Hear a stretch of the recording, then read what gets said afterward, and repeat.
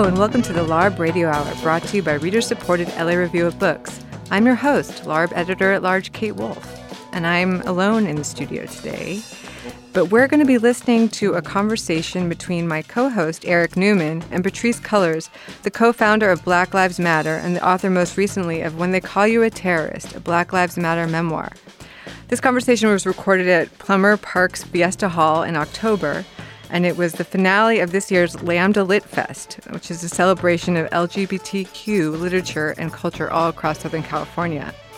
Here, Eric talks to Patrisse about her book, her life as an activist, and her inspirational message for those fighting for justice and a better world, which is perfect timing after this year's midterms. So let's listen to the show.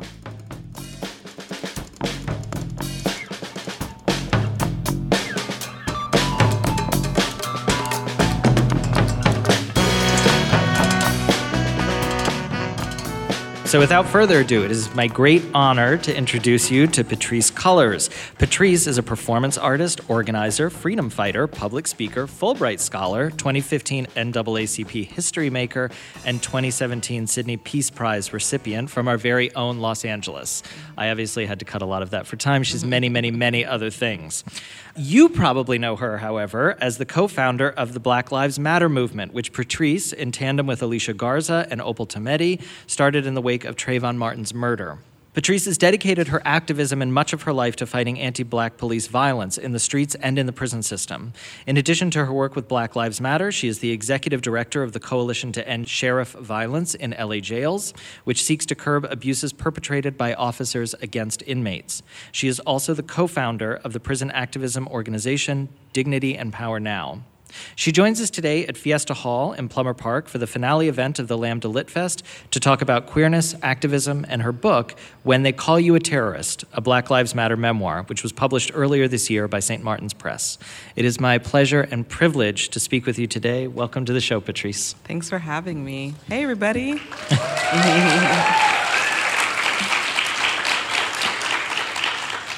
Okay, so to open things up a little bit, the book moves in a number of different directions as it chronicles your personal life, growing up in Pacoima, coming into your queer identity, which is a really interesting journey to follow throughout the book, attending UCLA, and coming up in activist circles alongside your political life as an organizer and as co-founder of Black Lives Matter. Can you talk a little bit about how queerness intersects with your political activism, either as an influence or as a kind of organizational approach? Yes, I can. I think what's important for me, I came out at a young age, 14, 15 years old, and in my coming out was really having a larger conversation around the intersections of queerness, Blackness, and my womanness. Right. And in that conversation, understood that at every moment that I was evolving and learning more about myself, it was important to be authentic and honest about who I was. And that also meant in movement spaces, especially as I was growing up in movement spaces, it wasn't very popular to lead with your queerness. Right. And it was important for me. When the first time I joined an organization when I was 17 years old, I was very unapologetic in my queerness. I was much like I am now, but an 18-year-old, so imagine. And in that, I think it challenged many of the people in the organization, mostly older folks, to show up for me, but also thinking about queerness much more broadly. Our organization that I was with, called the Bus Riders Union, we actually ended up passing a motion at the organization level to support the LGBT community, and it really had to do with me sort of coming in and saying this isn't a necessary conversation. It's not just an identity. It has economic impacts. Queerness does in the relationship to the state. And so can you explain that a little bit more? Because I'm course. interested to hear how you made those inroads and kind of changed minds in the activist space. Yeah. Part of it was having the courageous conversations with leadership in the organization that we couldn't just talk about race. And actually, we needed to talk about race. We needed to talk about gender. We needed to talk about sexuality. And not just as the sort of like oh, that's the thing that you do in the bedroom, but rather having a political conversation. This is obviously before the passing of gay marriage. This is before the sodomy laws were changed. Right. Remember that? Not that long ago. Exactly. Yeah. And so we had to have a conversation about the material impacts of being queer and what it means for a young, poor, queer woman to, at that point, I was houseless. I was living in cars and living in other people's homes. I had been pushed out of my own house for being queer. And every other queer person who was living in the streets with me were mostly of color. And so the intersections of what that means and having to have those courageous conversations inside of the organization. And thankfully, the leadership was receptive and they were ready to listen. And, they had about a dozen queer young folks being like, we want to be in this organization, but we'll only stay here if you're willing to not just accept or tolerate our identities, but integrate this larger conversation about queerness.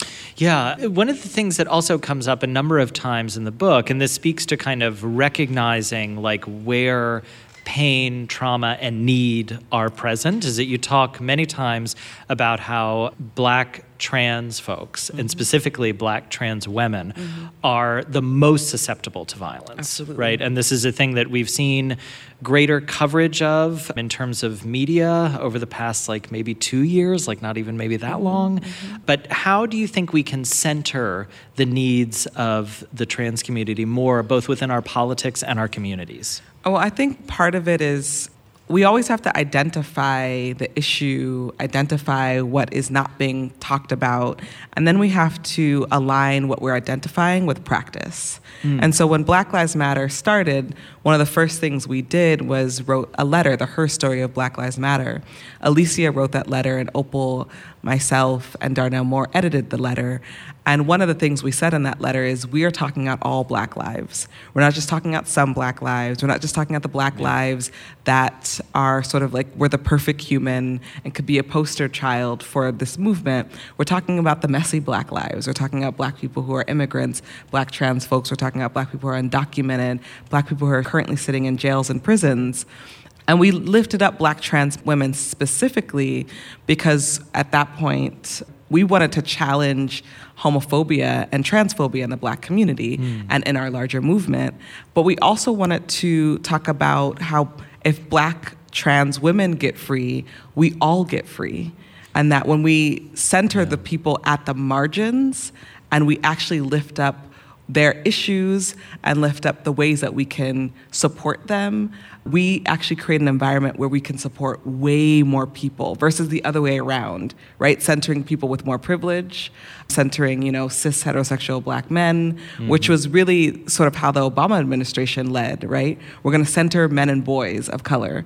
Right. And there was an uproar. Kimberly Crenshaw really, took to the internet and to the streets and to academia to say, hey, there are hosts of Black women and girls that are completely disenfranchised. We can't take a parcel of our community and focus on them. We actually have to look at everybody. Yeah. There's another aspect to your book that we were talking about a little bit before we got started that struck me by surprise. One of the reasons that I would suggest, not only because Patrisse's story is incredible and very compelling, but because I'm constantly learning things that I thought I knew a lot about you, and then I'm learning things that I didn't know at all.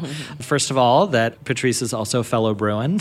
She's former UCLA. But that she has this very rich and interesting religious background. So when you grew up in the memoir, you recount your experiences as a young person growing up around Jehovah's Witnesses, and then getting your degree in religion and philosophy at UCLA, and then transitioning to the Ifa religion when you were older, which I believe you also still practice. Yes, I do. So one thing that I'm interested in, well, it's twofold. One is, how does religion function within your kind of political practice or your everyday life? And then, is there a space for the fusion of more traditionalist religion and queerness, right? Because that's usually something that we understand as having being at loggerheads. Absolutely. Well, I grew up Jehovah's Witness. Any ex-Jehovah's Witness in the house? I'm actually surprised because I always find one at a queer event. And when we huddle and commiserate. So yeah, I grew up very religious. Jehovah's Witnesses are incredibly religious. And I remember probably being 12 or 13 years old and asking questions because that was the kind of child I was. And at some point in the questioning, one of the elders in the Kingdom Hall said to me, "So I'm going to stop you because all that questioning shows me that you have the devil in you." And then I was like 12 and I was like, yeah, this isn't for me. This ain't the religion for me. I was like, if I can't ask questions, like if my spirit is asking questions and the only response you have is this is the devil, then this definitely isn't the place for me. And so I went on. Also true probably of any organization that you join. Religion. If you can't ask questions, you should not be a member of that organization. Good punto. So I left in my head because I was still 12 and living in my mother's house. But I disconnected, Before that, I was very I brought my Bible to school. Children are children. So I brought my Watchtower to school and I was preaching to my friends. And then I just stopped. I stopped and I started to go on my own sort of childhood, journey around spirituality. And for me, I really need spirituality. I knew that. What I loved about the Kingdom Hall is that it was deeply rooted in community. And there was a lot of sort of community sharing and building. And so I knew I wanted that. I just didn't want all the other stuff. And as I developed into a teen and an adult, I really was connected to my ancestors. And so I built my first altar. I remember underneath my bed so my mom didn't see it. And it became sort of this place for me. And I think now in this movement, especially in this current moment, especially after today, it's really important for me to have a connection to spirit individually to help me understand sort of this bigger, larger project called the United States. And I think I don't think I'd have much sanity if I didn't believe in something bigger than us. And that's not knocking folks that don't, but It's what has kept me centered, I think, in these last 5 years in particular.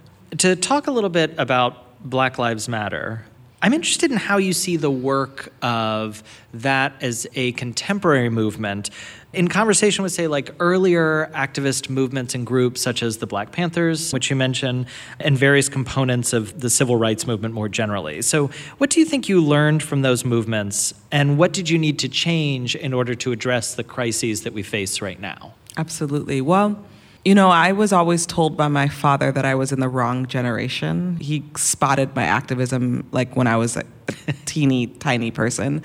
And he would always say to me, there was a time when people did this thing, protesting, and wrong time for you, Patrisse.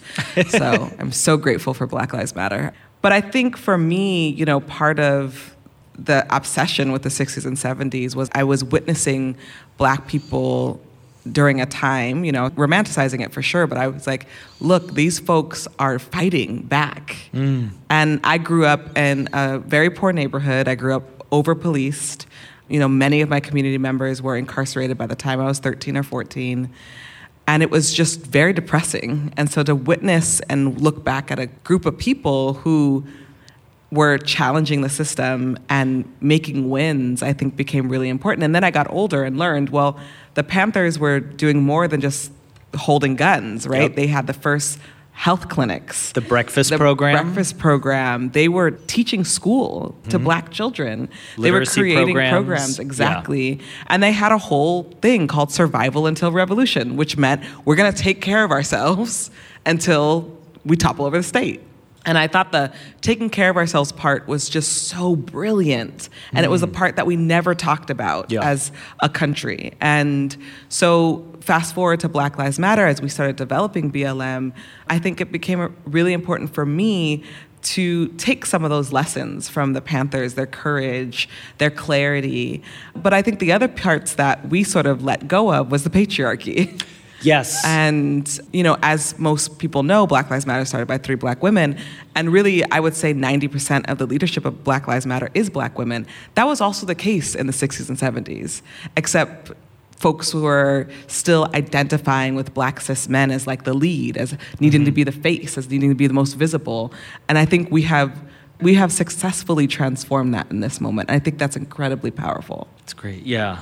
Yeah, because it also occurs to me, one of the things that I often find interesting is in that time. I find it inspiring in the same ways that you do, but also troubling in some ways for not only the misogyny, or maybe if not extreme misogyny, the kind of support of the patriarchy that happened in those movements, and also the suppression of queer voices that were central to those movements, right? So we were just talking with someone earlier for the show about Bayard Rustin, right?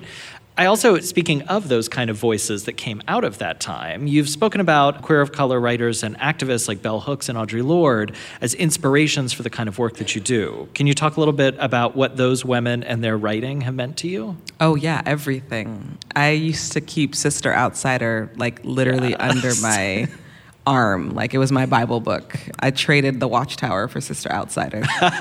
Thank God. And I got to read these women, specifically Bell Hooks too, but Bell Hooks, I remember going to go see her and her like changing my viewpoint on love and how I love myself and others.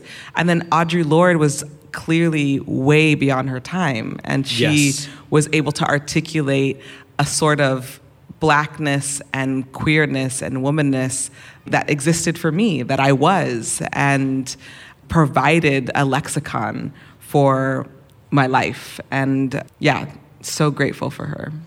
I was reading just a little bit ago Zammy for what feels like the fifth time, and there's like something about Bible how book. she pulls it all. Yeah, everyone should buy Zammy if you've never read it. It's like not only beautiful to read, but the clarity of her political vision is so powerful in that book. Absolutely. And that's I wish that she was still here today. That's definitely one of those like ancestors that I wish were still around. So then to talk about your own life as an activist, kind of where did you learn your craft? You get into this a lot in the book, but can you just kind of talk to the audience about how you honed yourself as an organizer and activist? Yeah, I mean, I didn't do it by myself at all, and I do not recommend anybody to try to be an activist on your own. It's super lonely that way. But I joined an organization, and thankfully joined the organization that I would literally be with for 11 years. And I joined it at 17, and I was invested in. I was deeply invested in by the org and the people in it. And part of that looked like taking time to talk to me about what was happening in my own personal life, taking time to talk to me about the politics that were happening around me. I obviously, you know, my last year of high school was when we had the second Bush administration, and that election changed my life. I was in the streets every single weekend. I was really dedicated myself to challenging U.S. imperialism, you know, through that administration, and deepened my commitment to building out a world where, you know, this is before the term Black Lives Matter, but where Black Lives Matter. And that was also a place where I was able to get clarity on my deep alignment with international issues. The organization was not solely focused on civil rights, but it was looking at human rights around the country. And so I got to travel in that organization. I got to meet delegates from across the world and be in some of the most invigorating conversations about how other countries are dealing with U.S. imperialism. So I'm very lucky. I'm very blessed that that was the first org that I joined. And then from there started Dignity and Power Now, which is my local organization that I'm now on the board of, and the following year would start Black Lives Matter. So what would you tell somebody that like wants to get involved? Like what's a good place to, obviously, and I second that nobody should ever do activism alone. The best part of activism is that you get to see other people and you form family and community. So what would you tell somebody that wants to get involved? Like where should they get started? I mean, I think everybody should join something. It doesn't have to be the thing that everybody else is joining, but join something that you feel most politically aligned with, something that you feel like is changing and moving this country in the direction that you believe it should be moved in. And that could mean donating. It could mean volunteering once a week. It could mean, you know, joining the organization as a staff person. It can mean so many different things. We don't have to all be paid organizers. I actually don't think that's a good idea at all. I think some of us should continue to do the work that we do in life and then join the org that feels in most alignment with our politics. Okay. Now, one thing that we haven't talked about, which is a big part of Black Lives Matter, is social media. So that's at least one major difference. Because before, like in 60s and 70s, right, it's pamphlets, it's public protest, word of mouth, like that sort of stuff. So how do you think social media and technology kind of allowed you, because you guys went viral everywhere. 30 million tweets The hashtag has done 30 million. It's incredible. Yeah, it's wild. So can you talk to us about the benefits of social media for organizing and activism? And then if there are any, like, what are some of the challenges? There's many challenges that people face. So I'll start with the challenges. I think social media becomes a destination that people think everything will happen at that destination, and it's just not true. Social media is a tool amongst many tools that we have. And I also think we've learned some bad habits from social media. Okay. It means that, we get to block and cancel people on social media when in real life you actually have to be a part of humanity. Mm-hmm. And I think we need to do a better job at being able to be in courageous conversations with one another about what's happening in the world. And I'm not saying that you need to fight with a troll. That's very different. Right? There's a difference between and fighting also a bot. counterproductive. Exactly. Yeah. I don't fight trolls and bots. I'm yeah, that's boring. Yes, block and cancel the trolls and bots. But I'm talking about real life people, right? Possibly family members, possibly people in your community.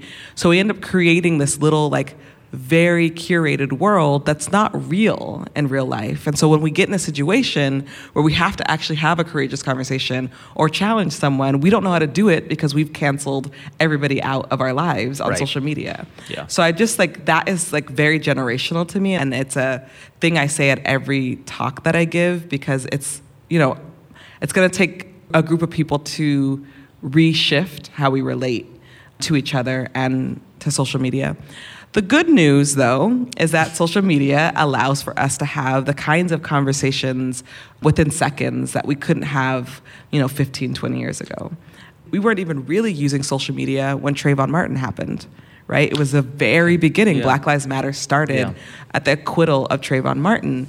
And while that was the first time the hashtag went viral, it's really not until Mike Brown and the non-indictment of Darren Wilson, the officer that killed him, where the hashtag takes over the internet. And really where we see the virility of hashtag activism and what kind of life it can take on. I think what's most exciting to me, though, is when people are able to take their hashtags and then construct what it looks like on the ground. And construct a movement on the ground, because the movement didn't happen on social media. The movement happened in real life, on the ground, in the streets. And social media just amplified it. And then to finish up our conversation about the book, and then we're going to talk about current events, which I can't wait to talk to you about. Was it difficult writing this memoir? Because it's very personal, and you talk about a lot of things in a kind of, I know it's written and it's edited, but it's very unguarded, right? You don't kind of spare anyone, and you talk about very complex relationships with family members, with lovers, with yourself. So what was that like? It was hard. Yeah. I know you live your life in public, but it's there's... It's a different type of public. Yeah. I was very nervous before we published. I started to make all these edits, and I'd be like, Asha, I think I should take that part out where I said all those things about my mom and myself. And I think by the third time I did that, she was like, stop. You're just no more edits. You're either going to put it out or you're not. And so, I was also clarifying. I uncovered a lot of stuff that I forgot about. I talk about in the book the first time I was arrested when I was 13 years old in junior high. And I was in school, I was in class, and a police officer came into class and, whispered in the teacher's ear, and they hauled me off in handcuffs. And I remember telling that story to Asha, and she kind of stopped me. And she said, I'm sorry, what? Because I said it super oh yeah, and then I got arrested, and I was in the classroom, and she was like, that is unacceptable. Yeah. And it was the first time in my life where anybody had told me that it was not okay, that the experiences that I had were not just traumatic, but unacceptable. And they shouldn't have happened to me or anybody in my community. And so to be an adult and be able to reflect on a very painful childhood that was, that pain was really led by the state, gave me a new perspective. And I was like, oh, of course I would be a part of starting Black Lives Matter because of the rage and how much I had seen. And I knew that it wasn't just about me, it was everything my community had seen as well. And especially, you speak very eloquently about your brother, and I can only imagine how difficult that was, who is very much a victim of state violence. Yeah.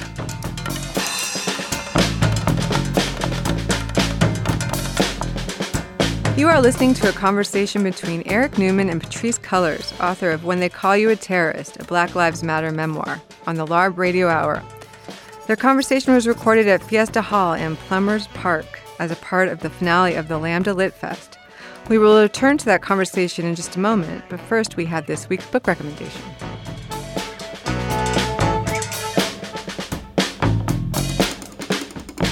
I am always excited to have Dan Lopez, author of The Show House, in the studio, and today is no exception. He's here to give us this week's book recommendation. So Dan, what are you recommending? Hi, Eric. Happy to be here with you as well. Today, I'll be recommending Autonomous by Annalee Newitz. She, you might know Annalee Newitz from IO9. She was one of the founding editors, and if that hasn't clued you in, it is a sci-fi novel. It is a fantastic sci-fi novel that I've been reading recently and really obsessed with it. Its premise is a future Earth where human equivalent robots are battling for their freedom in a way. They are indentured servants and they have to earn back their freedom. Of course, there's a lot of like pharma pirates and just a lot of zany sort of sci-fi stuff going on that makes it also kind of a thriller in a way. No, let me stop you right there, because you know that I struggle with sci-fi. Yeah. Is there a lot of world building in this particular novel, or is it accessible sci-fi for somebody like me? Without giving credence to that sort of definition that you're creating. That gross binary. I will say that yes, it is accessible. There is world building, obviously. All books have it, especially sci-fi books, but it's not like a Kim Stanley Robinson situation where you're just like, here's how the Earth was formed for 70 pages. No, this book is really, it's very much driven by the plot and very much driven by like the central concepts. There's a lot of discussion of gender. One of the interesting things is robots don't have a gender, but humans that interact with robots want to map gender onto them. And one of the central things in the book is that the one robot Paladin and his like buddy / partner Elias kind of have a romantic relationship, but Elias doesn't want to be gay or doesn't want to be seen as gay. So it struggles with seeing Paladin as a man instead of a woman. So Paladin just says, okay, well, I'm a woman now. It doesn't matter. So that kind of stuff, it plays around a lot with gender, with technology. I should also say I heard her read at a Litquake event up in San Francisco recently, and it was just really fantastic. So if you get a chance to see her around town, you should definitely do that. But also pick up the book because it'll have all those sci-fi, gender, robot, mech giant things destroying worlds and fighting pharma pirates who are trying to reverse engineer drugs for the people. It has all that stuff in it, and it's fantastic and a really great read and like a lot of depth. All right, thanks so much. Can you give us the title and author one more time? Yep, Annalee Newitz is the author, and the book is called Autonomous. Thank you so much. We've been speaking with Dan Lopez, author of The Show House. Thanks for joining us. Thank you.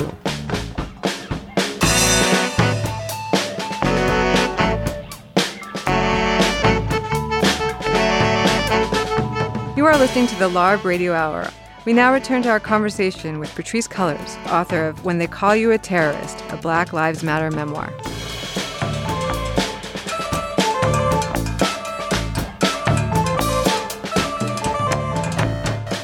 So, transitioning to current events, let's start with good news first. Yeah. So, yesterday a jury found Officer Jason Van Dyke guilty of second-degree murder in the shooting of Laquan McDonald, a black teen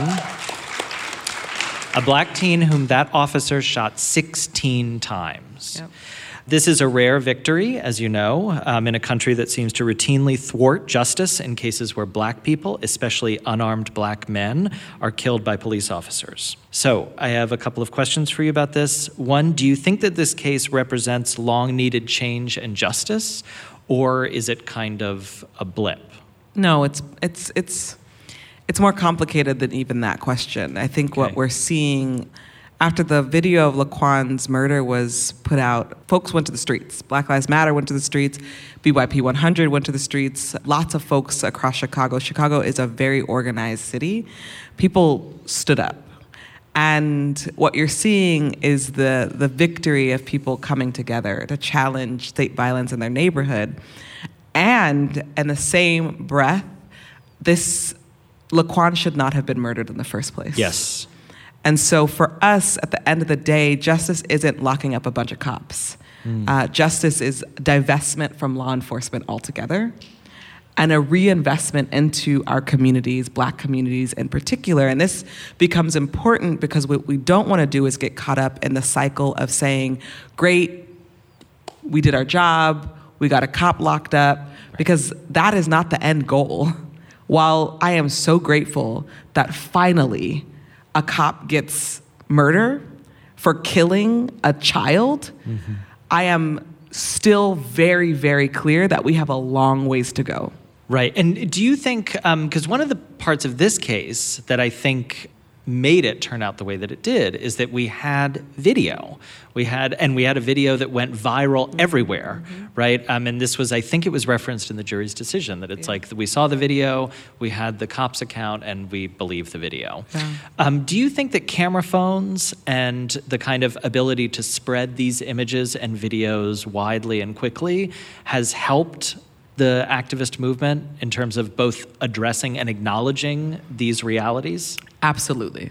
Absolutely. I think the use of the camera phone has been incredibly important, but also how much we've empowered ourselves and the community to cop watch. I think cop watching has become, cop watching used to be, okay, we're all gonna go outside and we're gonna literally watch cops, which is what people still do. But cop watching has become second nature. So how many times have you been on the street now and you see a law enforcement harassing someone and you automatically take out your phone? I mean, it's just become a part of what we do. It's become a part of sort of American culture, and I think that's incredibly important. So then that's kind of like activating the citizen. Absolutely. To be like, to provide the kind, because I know you work a lot on oversight, that it's like that's what we need, not just this class of people that can do whatever they want and suffer no consequences. And we have to also, I think what we've seen is a cultural shift from, oh, that cop's doing whatever he's doing, I'm gonna walk away, to a no, I'm not on my watch will I let this happen without me film it. And I think that is so, so important. Another victory that we've had in the past couple of weeks was the passage into law of two bills in California, SB 1421 and AB 748, that will give the public access to internal investigations and video footage of shootings and other serious incidents involving police officers. So I know, Patrisse, this is an issue that you've been working on for a long time. So I'm wondering how you're processing the passage of these new laws, providing more public transparency and oversight of police officers. It's huge. I mean, if people don't know, California has had the most secretive laws for law enforcement, meaning not even the DA can open up law enforcement files without having to go to court around it. And a judge can overturn it if the judge thinks that it is against what they call a pitchess motion. So we are living in a state that has spent, the police lobby has spent a lot of time ensuring that its cops are protected. And what this allows for is actually, it's a flip, and it allows for the public to get more information, especially on law enforcement that has a history of either repeated killings, repeated abuse, repeated sexual harassment. What we ended up learning is there is many law enforcement officers who are getting fired from their jobs, and then they would just go to the next department because that department couldn't open up their files from the last job. Right. And so you would have literally repeated offenders hopping from law enforcement agency to law enforcement agency, harassing the community around them. I'm wondering, though, one of the things that comes up in some of these cases is, like, do you think that the body cams that are increasingly being used in police departments, like, do you think that is helpful, or is that, because I'm also, I guess, wondering a larger question about allocation of resources, which is something that you talk a lot about in the book, that it's like, you know what, maybe we don't need to be giving, like, all these, like, gadgets and bells and whistles and military-grade equipment to police departments, because the amount of money that gets spent on that could very well help actual communities, real people. Absolutely. Yeah, and I think this issue around body cameras became, at the height of Black Lives Matter, became sort of like, this is the fix-it ticket. If we just give them cameras, then, and we get to see what really happened, it'll change things. But we've seen over and over again, a number of things happen when you put the cameras in the hands of the police. They turn them off. Right, or oops, it malfunctioned. Exactly. Yeah. Or they don't implement them, right? There's lots of times where they have the cameras, but they don't implement them. And then third, this piece around spending millions and millions of dollars on equipping law enforcement with cameras, and yet those millions of dollars can actually go into reinvesting in communities. So we have to be asking a different question, and we get this a lot in BLM, right? Well, what about training them? If they have better training, and my argument is always, this is how they're trained. Yeah. This is their training. And so we have to ask a different question, which is, why are we spending millions of dollars on law enforcement in the first place? Yeah. Where else could we be spending our money? And how did we get here? This has not always been the case. This is really a 40-year project of criminalizing an entire community. Mm-hmm. Thank you. All right, so now as we wrap up, we'll transition to the real bad news. Today, as many of us watched or read, sick to our stomachs, the GOP-led Senate confirmed the appointment of Brett Kavanaugh as a Supreme Court justice. Personally, the handling of credible sexual assault allegations against Kavanaugh, as well as his unbecoming, vitriolic, and partisan performance in committee hearings, are a grave disappointment given the political stakes of our moment. How are you processing this news, and what can we do about things like this? Well, I first just want to give a lot of space to survivors in the room, and it's been a really difficult time for survivors in particular to have to hear and listen to the abuse that folks face, but also hear and listen to the gaslighting, the privilege, the clear disdain for women coming from Kavanaugh. And then, I think I want to thank all of the folks who've been in the streets the last several weeks, who put their bodies on the line, their families. I mean, there have been so many people in the streets, largely women, but people in the streets fighting for all of us. So I want to just give a deep bow of gratitude. With that, after the confirmation, I tweeted out, this is disturbing and it's shocking, and it's a deep reminder how we need to organize, strategize, tear down, and build up. And now more than ever, we need to be a part of something to change the course of history.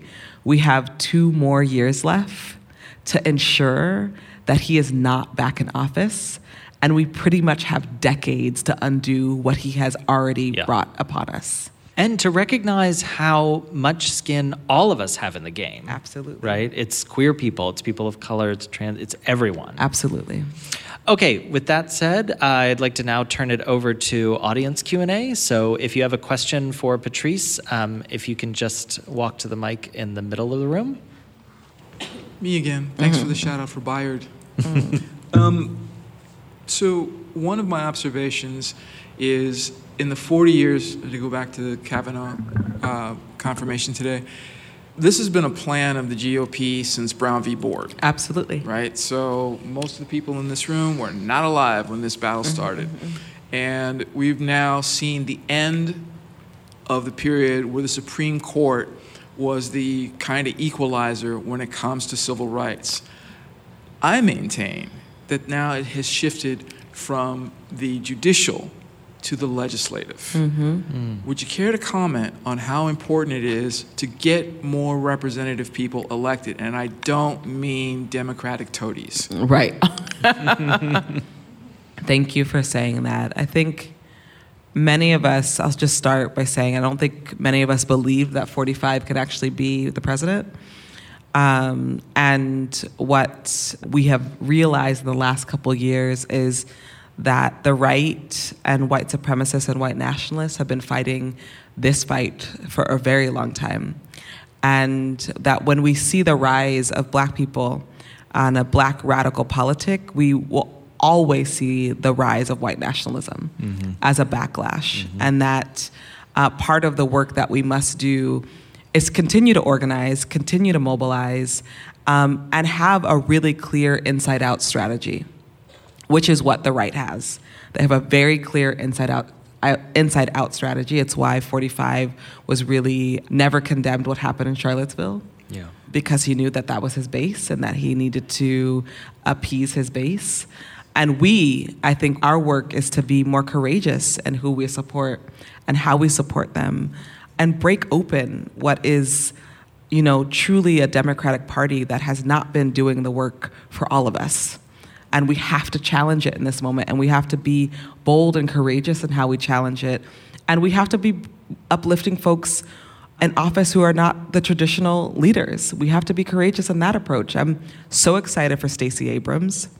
Yeah. I'm so excited for Andrew Gillum. I think we have this incredible opportunity in this moment for folks who are queer, women, Black, Latinx, Indigenous, Muslim, and also radical.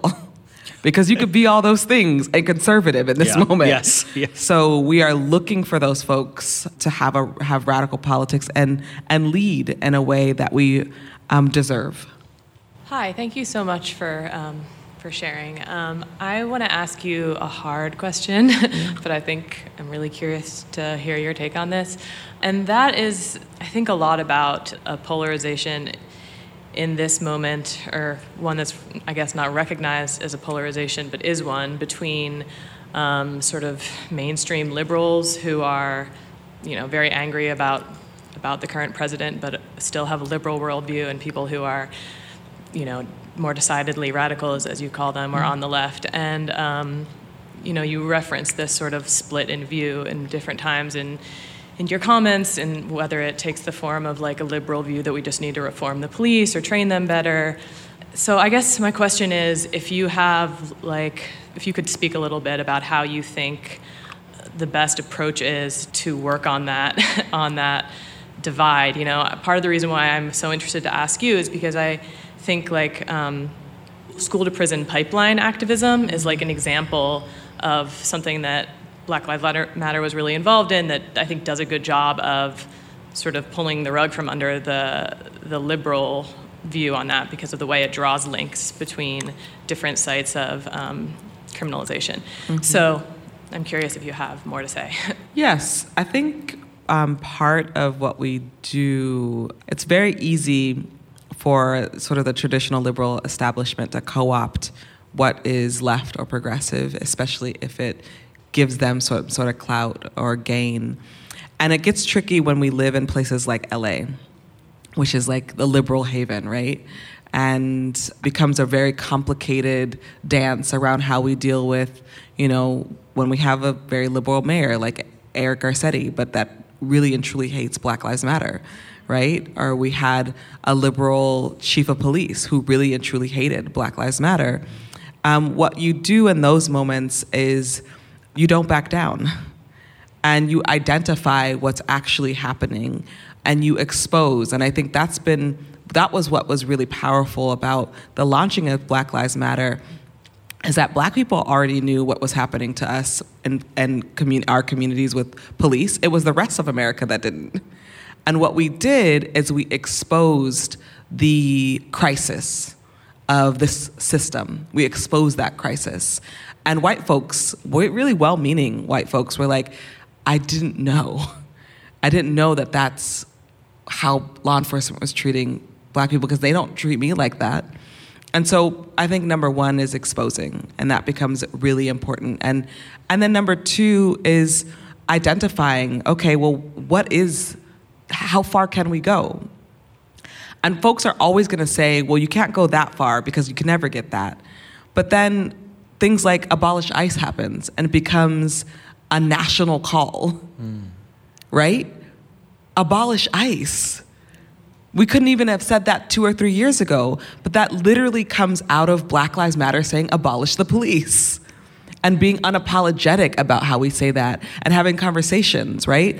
Or even this call, don't call the police on Black people, right? That has become a radical call. And so I think us identifying what is the radical call and making it popular, and creating environments where we can have this popular conversation about this radical idea that's actually not that radical.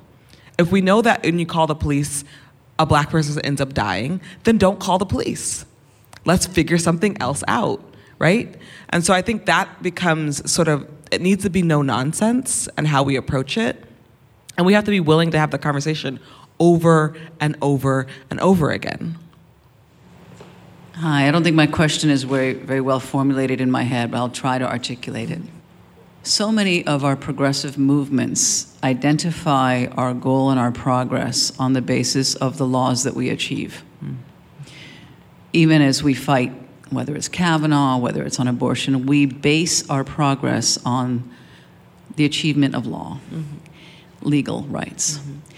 And yet, those systems, as we well know, are based on supremacy, racism. They're fundamentally flawed systems. So you'll have the left, and much of what I call the left, or you'll have many people, both on the right and the left, who are saying, we can't even have these systems, just fuck the system, right? That sort of fuck system. And yet, when push comes to shove, most of their fighting is trying to get that law into the system, and into the system. So I'm interested in your reflection on this as it comes to Black Lives Matter, but also with regard to women's rights now. Yes. I suspect you're going to talk about community building and things like that, but I'd like to talk about this because it's such a complicated thing, and we're seeing it everywhere, but I don't see it talked about very much. It's a great question. Well, I think it really gets to the heart of Black Lives Matter, because if many people remember, the big criticism people had of us was, well, what's your plan? What's your policy? What are you all working on? What are you fighting for? And what we said was, that's too early. If we decide to negotiate now, we will be co-opted. And so we spent the first 3 years shutting shit down. And we spent the first 3 years disrupting business as usual. And I think the question has become for many of us, while I do think policy shift is absolutely necessary, I don't think it's the fix-it ticket. It can't be, based off of the country that we live in. But I do think what we are trying to create and trying to envision is, what could a new world look like? What could a new America look like? And what will it take to get us there? And that, to me, is the more interesting conversation, right? So it's the conversation that is about abolition. If it's the abolishing of the police or prisons, right? Many people then ask, well, what are we going to do? Well, let's spend some time to think about it, right? Let's spend some time to think about the world we want to create, because we're so busy trying to reform the world that exists that we don't actually ever give ourselves the opportunity to actually envision the world that we want to live in. And I think that's what Black Lives Matter offers, a visioning of a new world, not just of a reforming or fixing of a, quote, broken system that actually isn't broken. It's exactly the way it was built. Okay, so for my generation, Archie Bunker changed the world in a lot of ways. We're now seeing a lot of Black portrayals on TV. And I use the word betrayals to see if that's an accurate description. Do you feel it's helpful, or is it a betrayal? You said betrayal or portrayal? Are we betraying an image? I think, what's interesting about this moment around Black people and Hollywood in particular is there's clearly been a Black renaissance in Hollywood. And that is not separate and divorced from Black Lives Matter permeating every part of culture. I think what we are seeing is a move towards identifying authentic Black voices that are actually being led by Black writers and Black directors and Black actors. And it's allowing for shows like Insecure, allowing for shows like Queen Sugar, allowing for all of what Shonda has done and challenging and changing how we see and view Black people and women. And I think it's incredibly important. It's I remember when there was like a good 8 to 10 years when reality TV ruled everything on TV, and it was very bizarre. And I think having real stories connecting to real life, so many moments that I've watched TV where I'm like, oh, there's a Black Lives Matter character or a Black Lives Matter scene. And they may not get it right every time. There is a response to this moment that feels incredibly authentic, and I'm grateful for it, to be honest with you. Hi, thank you so much for being here tonight. And I'm really interested in how Black Lives Matter organizes. I know you've written and talked a little bit about the structure and the way that community is built is in a way kind of reflects in how the work is done. And I think that that's a model in many ways that a lot of other movements could be learning from, and we need new models right now. So can you talk a little bit about that? Yeah, so we are a decentralized network, which means that we don't have a single leader. I'm not the president of Black Lives Matter. I am a founder of its movement and organization, and we have chapters across the globe who are then the founders of their chapters based off of the national organization.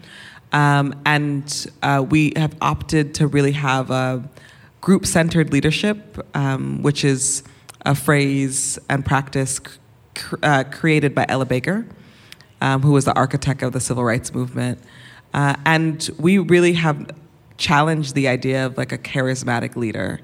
And while many of us have become very visible in this moment, none of us are going to say that we are the leader of Black Lives Matter. That's just not true. There are hundreds and hundreds of leaders of Black Lives Matter. And we think that's actually the way that we're going to win. That also, it occurs to me that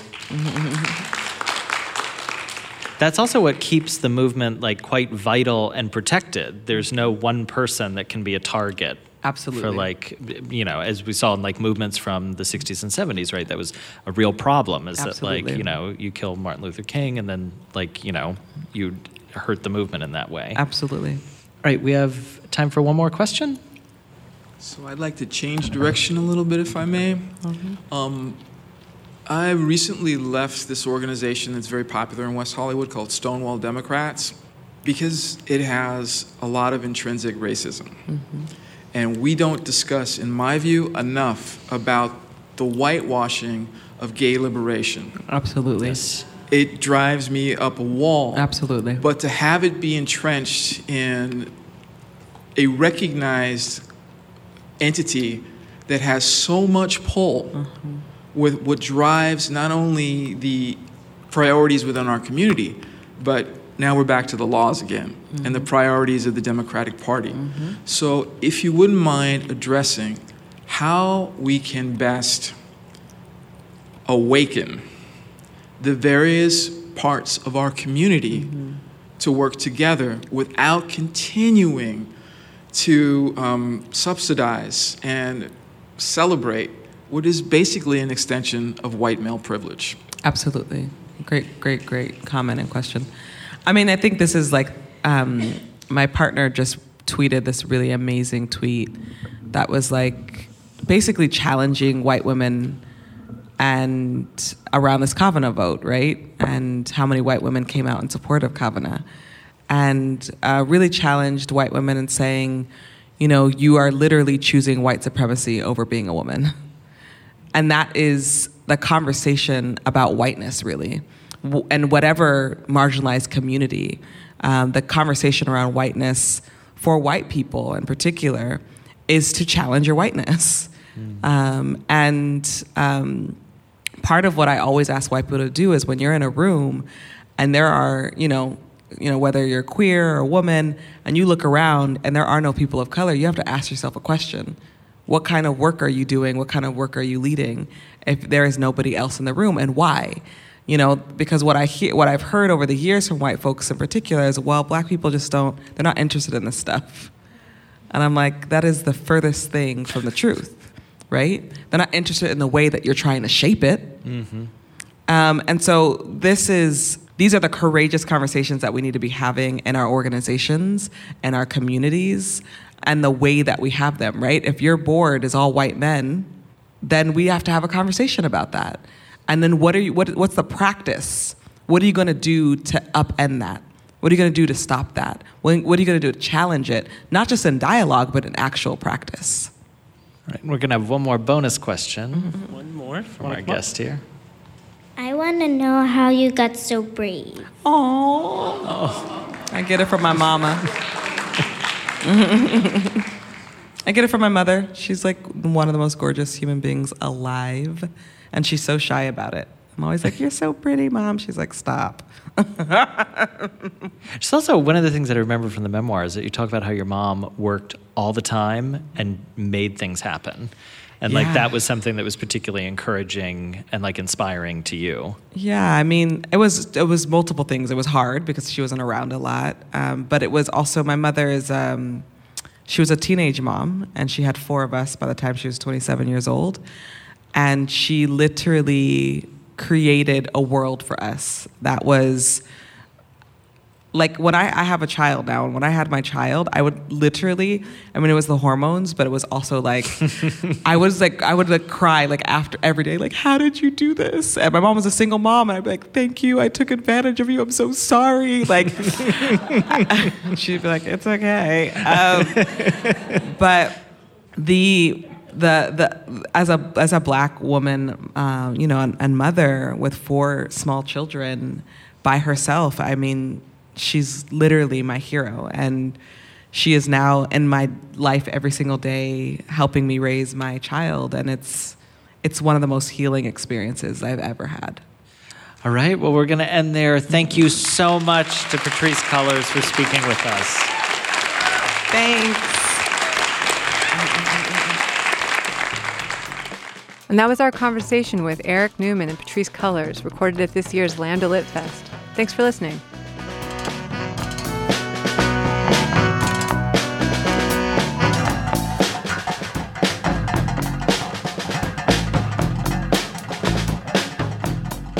You've been listening to the LARB Radio Hour. Subscribe to our podcast in iTunes, SoundCloud, and Stitcher. If you like the show, leave us a comment and tell us what you think. The LARB Radio Hour's executive producers are Eric Newman, Medea Ocher, and Kate Wolf. Our engineer is William Broughton. Production assistance is provided by William Broughton, Eleanor Duke, Lauren Kinney, and Jake Levins. Our theme song is by composer Imogen Teasley. Special thanks to Alan Minsky, who is no one's moral conscience, for production assistance, and to Emerson College for the use of their studio in Hollywood. Tom Lutz is the publisher and editor-in-chief of the Los Angeles Review of Books.